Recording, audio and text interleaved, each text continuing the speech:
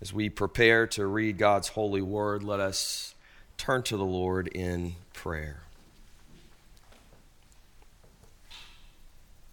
Holy Spirit, pour out on us wisdom and understanding.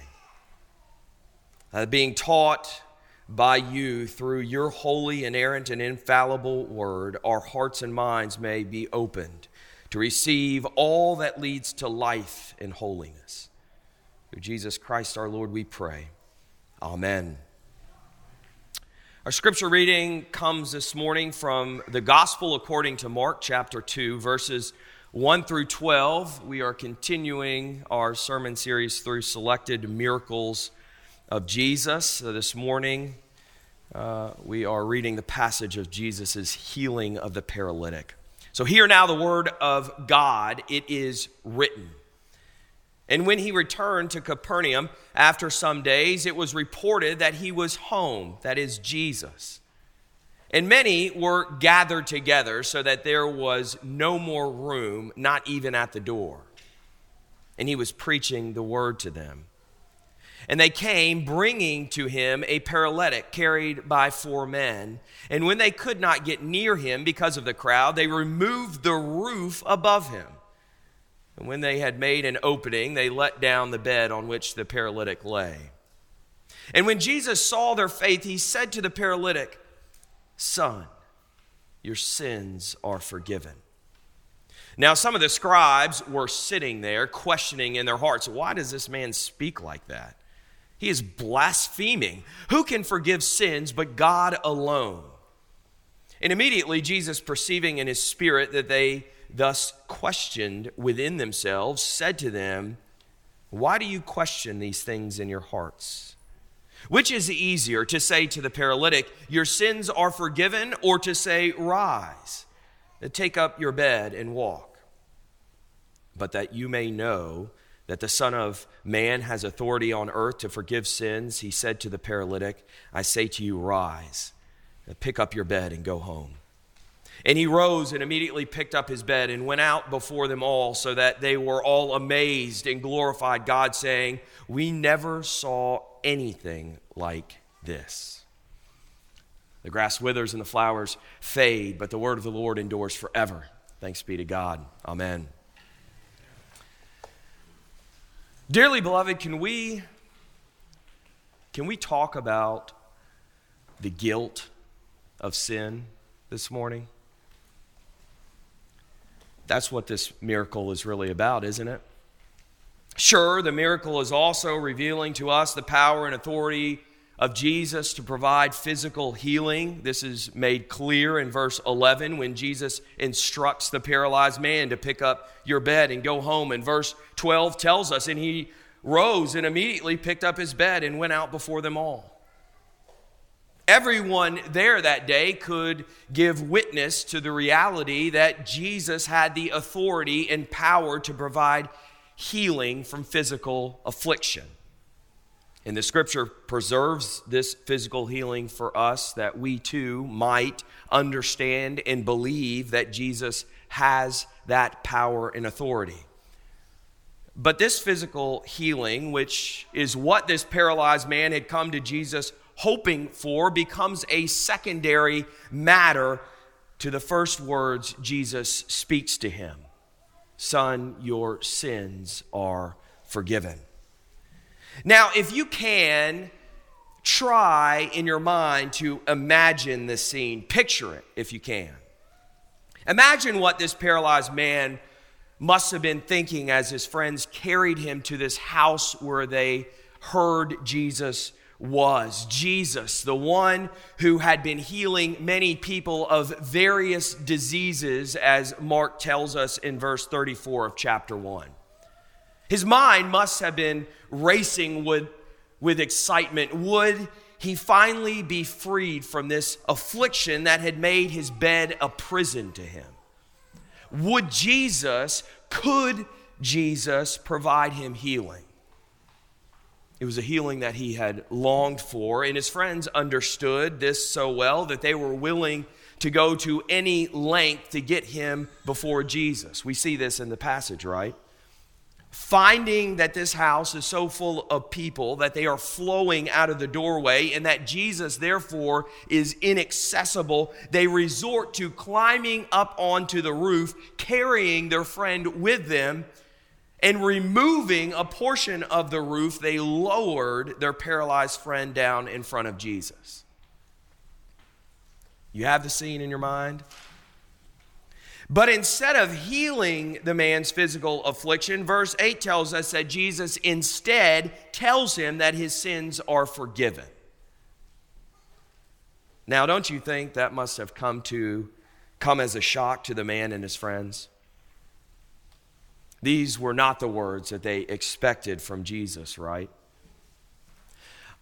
Jesus, you do see that his legs don't work, don't you? But they weren't the only ones that were shocked by these words. We can feel in the passage this abrupt shift that occurs at this point in the narrative. All of a sudden, there is a rumbling and a mumbling in the crowd. Who in the world does he think he is? This is outrageous, blasphemous. Only God can forgive sins.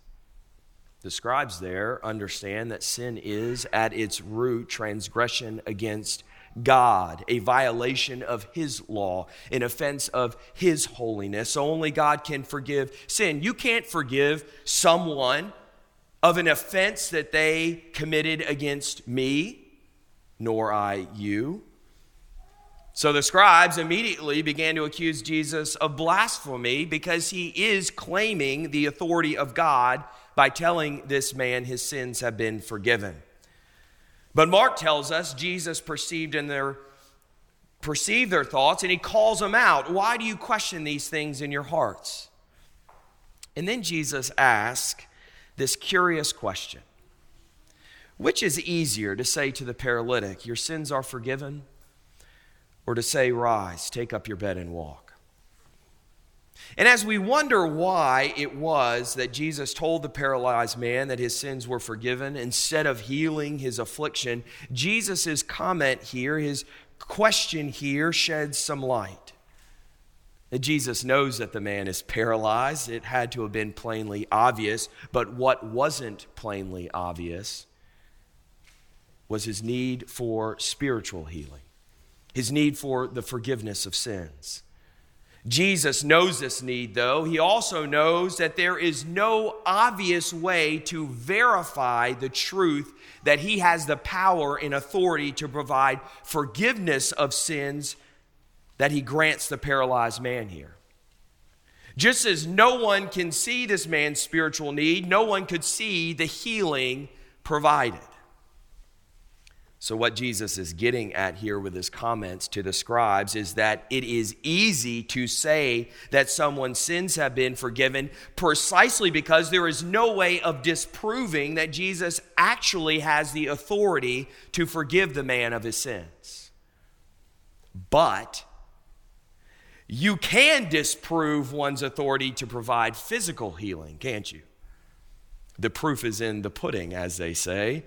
So now, turning to the paralytic, Jesus says, but that you may know that the Son of Man has authority on earth to forgive sins, I say to you, rise, pick up your bed and go home. And this physical healing is immediately validated, verified when the man gets up and walks away. Jesus' word is shown to be deed. You see, Jesus wants us to draw the connection between his authority to physically heal, which has now been seen and verified, and his authority to spiritually heal, which cannot be seen or verified. But what is visible is meant to give validity to what is invisible. But we still must decide for ourselves, does Jesus actually have the authority to forgive sin or not? And this decision is a decision of faith. Jesus, though, is not just demonstrating his authority here and providing us a moment in which we're forced to question who he really is. Is he really God? Does he really have the power and authority to forgive sin? These are central questions to the gospel, but he isn't simply making an example out of this situation. No, there's a deeper reality here. The paralyzed man in the end got exactly what he was seeking. His body was made whole, but he also got so much more than he anticipated. And Jesus is revealing that he's not simply concerned with our physical bodies. He's concerned rather with all of who we are as those created in God's image. We are not simply a body. There is more to us than that. The issue is not simply our bodies that need healing, but we are broken to the core. The effects of sin run deep, leaving no aspect of our lives untouched. And so once again, as we have already found in other miracles, we find here that the greatest need is not physical, it's spiritual. These physical bodies that we have will not last forever. They will die. It is inevitable. It's a consequence of the fall. But our souls will not die. What happens then when the rot of sin has corrupted our souls? Our bodies need healing and ultimately resurrection, yes. But our souls first need to be regenerated by the Spirit in order that by faith, through faith in Jesus Christ, the forgiveness of sins that he offers us can be received and we can be reconciled to God. And through the forgiveness and reconciliation, we can receive in faith the promise that we will be physically resurrected as Jesus was to live eternally in his kingdom. Otherwise, we stand guilty before God, condemned in our sin. And we are, to some degree, maybe even to a large degree, aware of this guilt. Even before our eyes are open to the reality of our miserable state before the Lord, we can sense it, can't we? We can sense it, that something is wrong. And this is because God has embedded within every human soul an innate sense of ought. Speaking of the Gentiles, the Apostle Paul says in his letter to the Romans, "For when the Gentiles who do not have the law by nature do what the law requires, they are a law to themselves, even though they do not have the law. They show that the work of the law is written on their hearts, while their conscience also bears witness. And their conflicting thoughts accuse or even excuse them on the day when, according to my gospel, God judges the secrets of men by Christ Jesus." Paul isn't saying there in Romans that the Gentiles have the law written on their hearts as those who have received the Holy Spirit have the law written on their hearts. Rather, he is speaking of this God-given sense of oughtness. And he says that their consciences give witness to it. So even though they hadn't been given God's law, they didn't explicitly know God's law, they are pricked in their consciences when they do something they ought not to do or fail to do something that they ought to do. And the result is that there is a sense of unease, pain. And we call this pain guilt.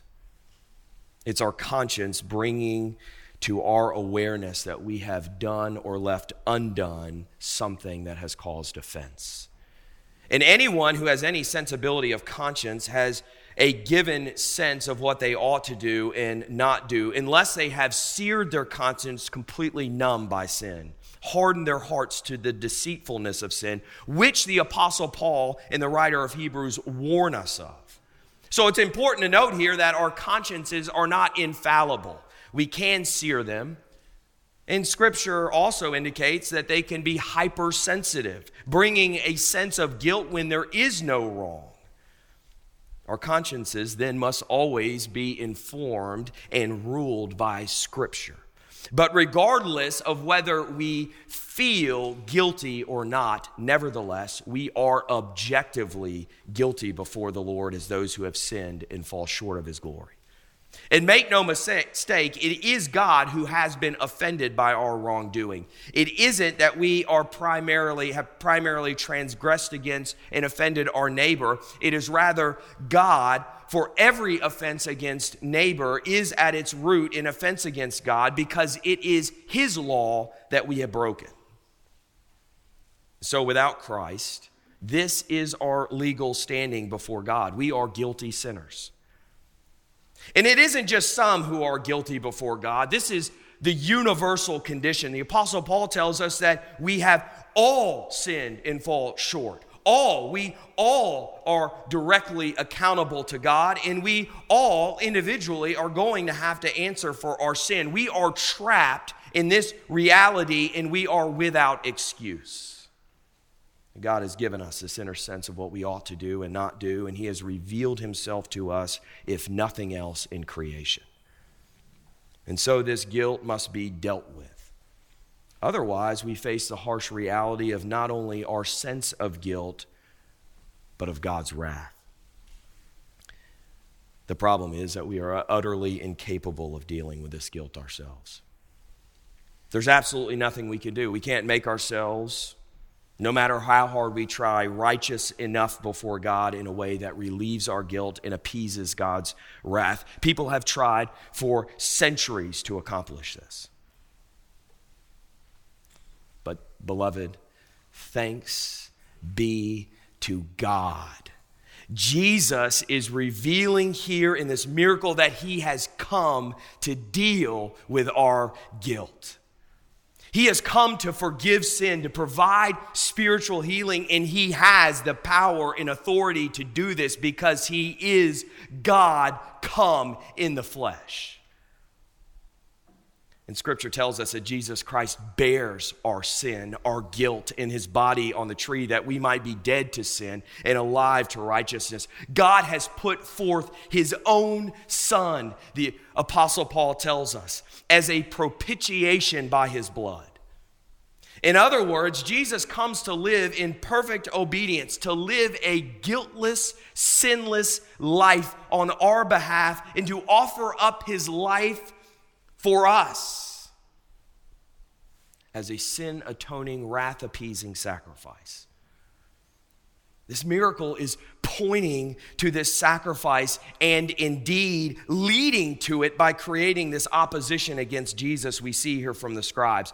If we kept reading, we would see in the beginning of chapter 3 of Mark's gospel that this opposition quickly leads to plotting how to destroy Him. And it is by His wounds that we are healed.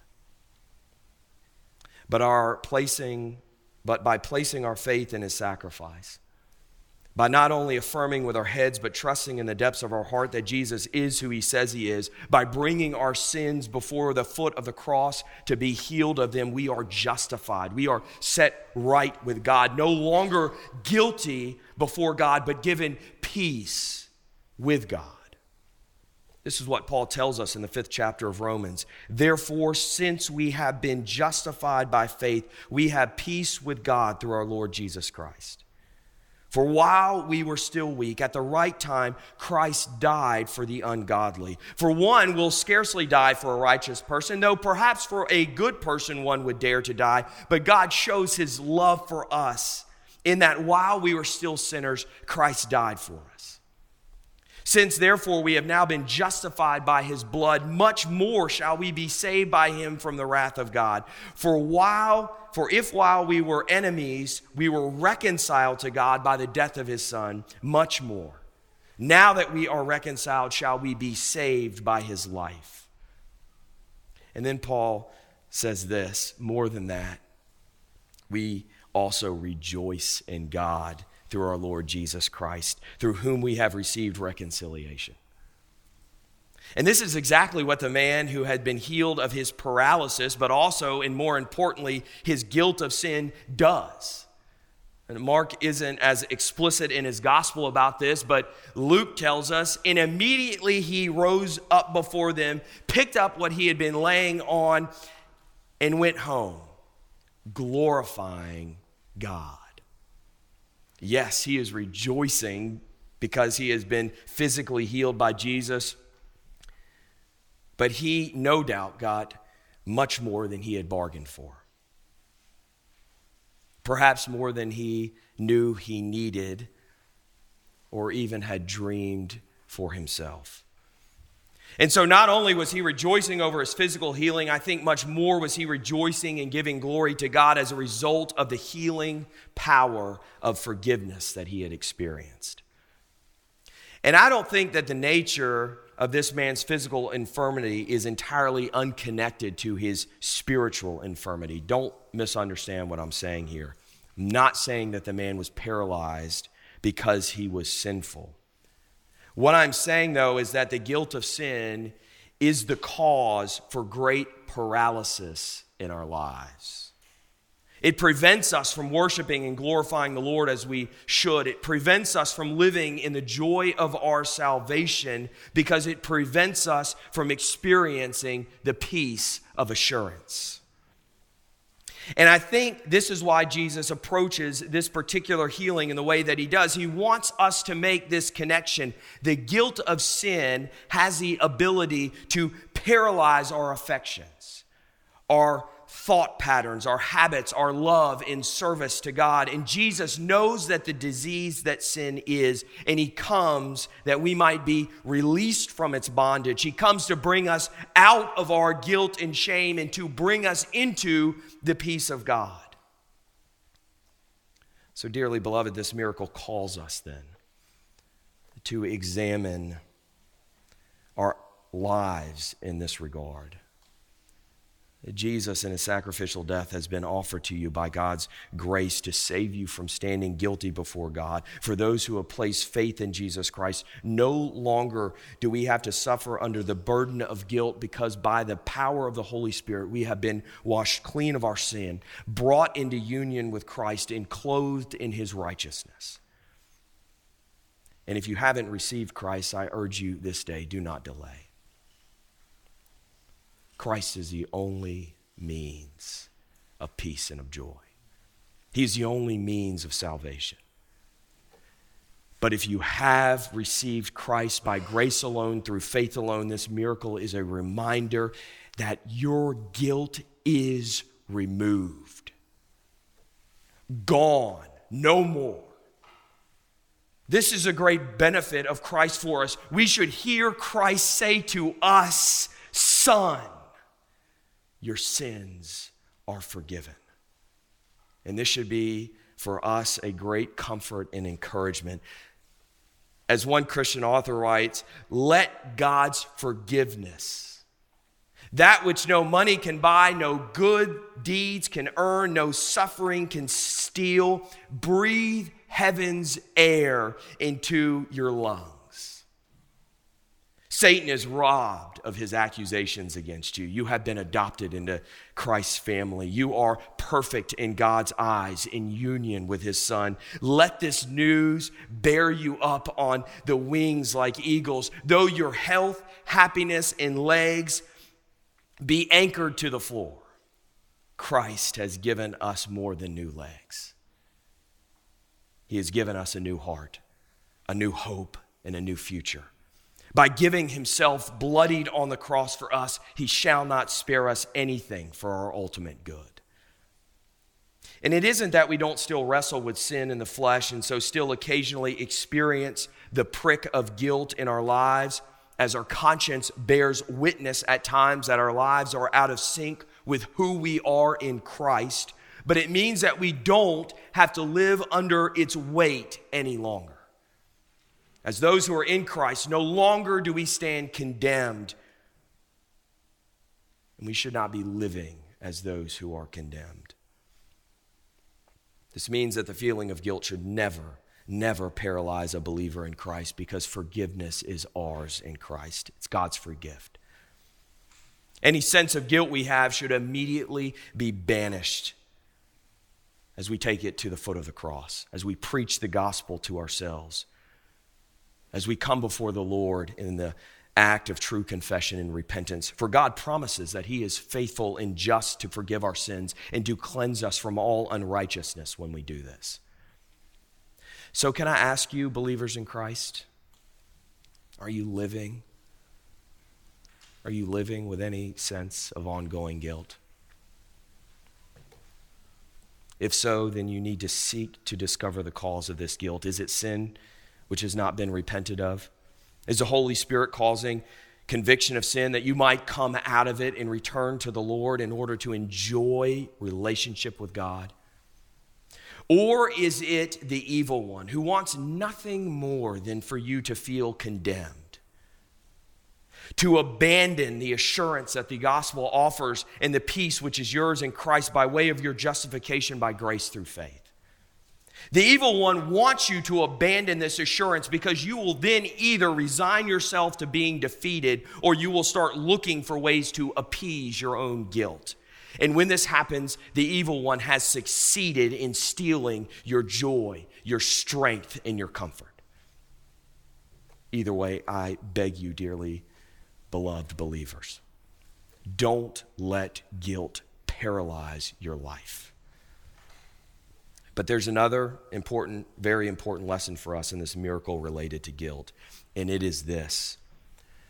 As those who place our faith in Jesus Christ, who understand him to be the only way our guilt is dealt with fully and finally, we have a responsibility to bring others to find the healing of forgiveness.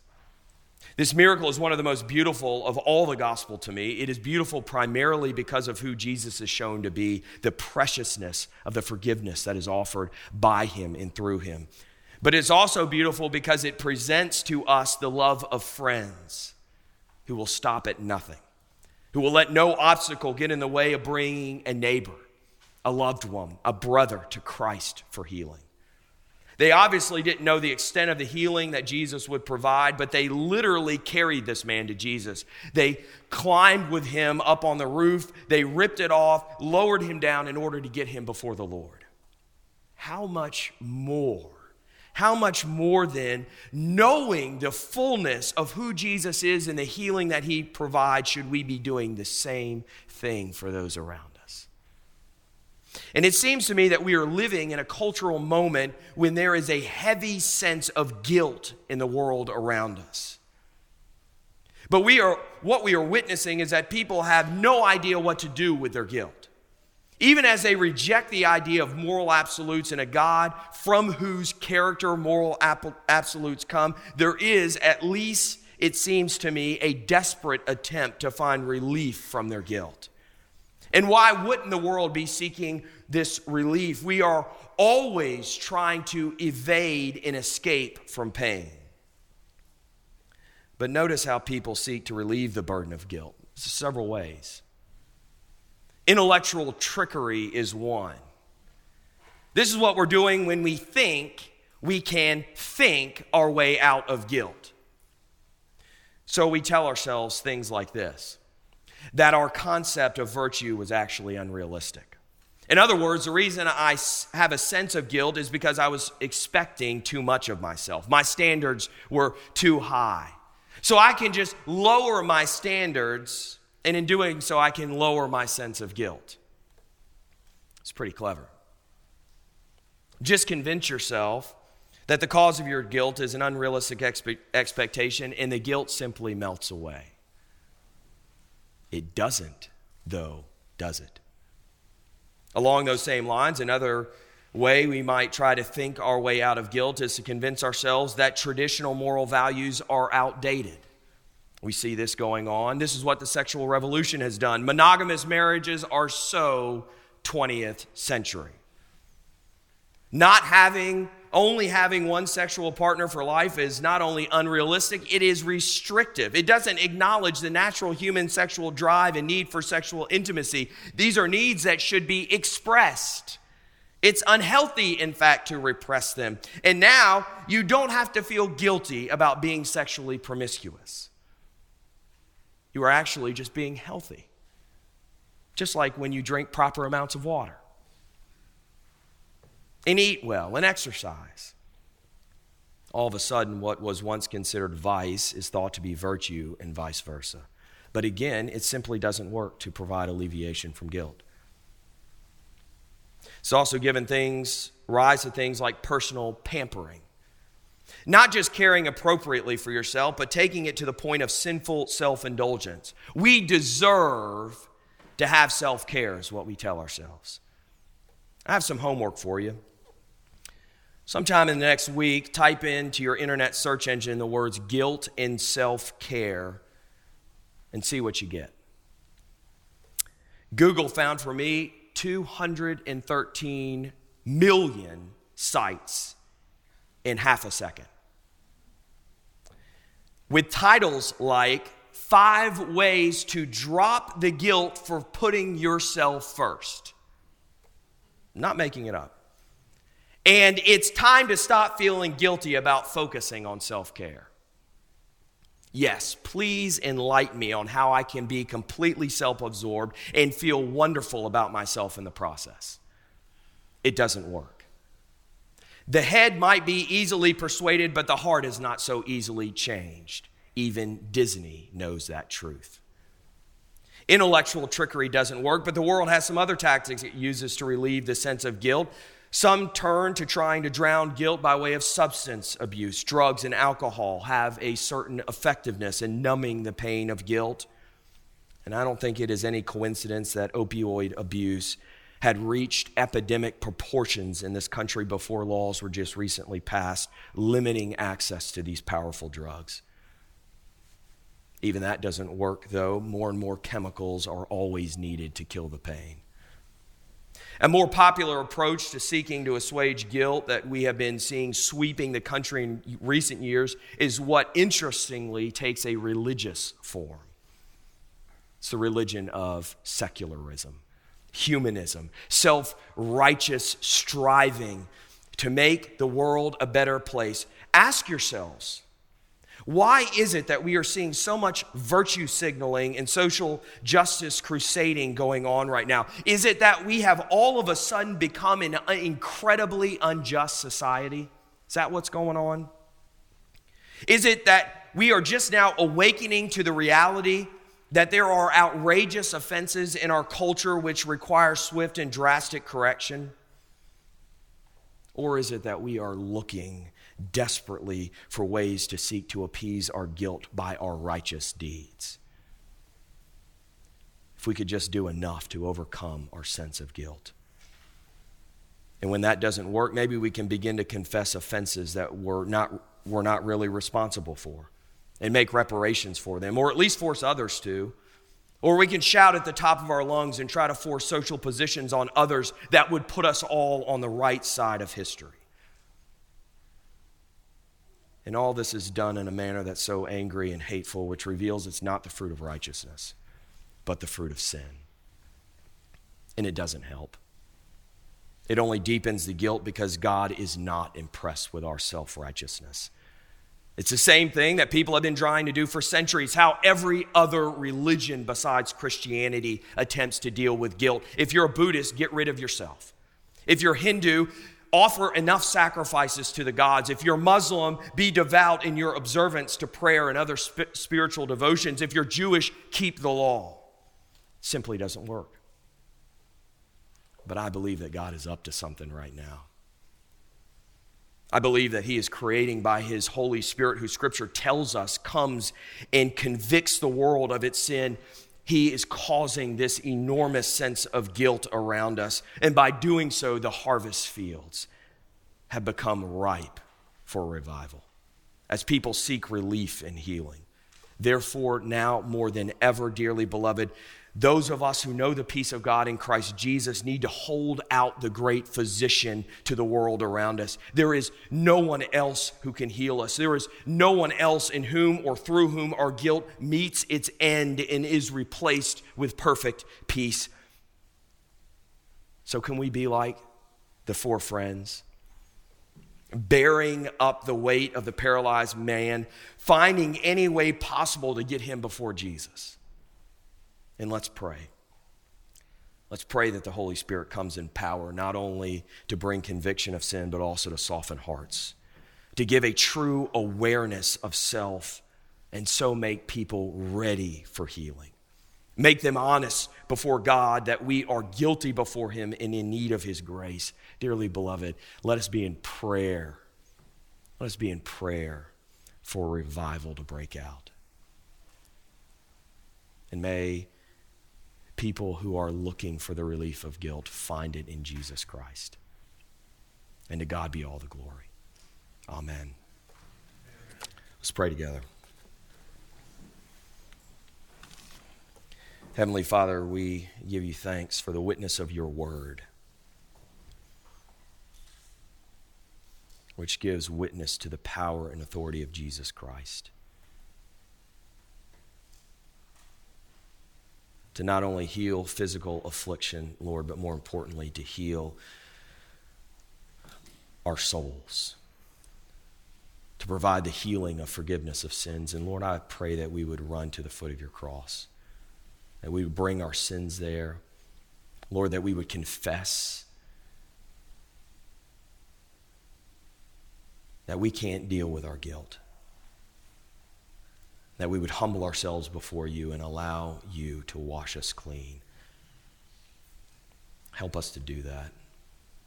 Help us to do that this day, and help us in the days to come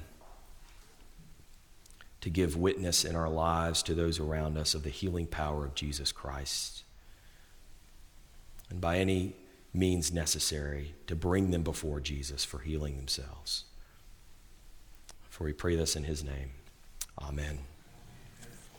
Let us now stand and affirm what we believe using the Apostles' Creed. Believer, in whom do you believe? I believe in God the Father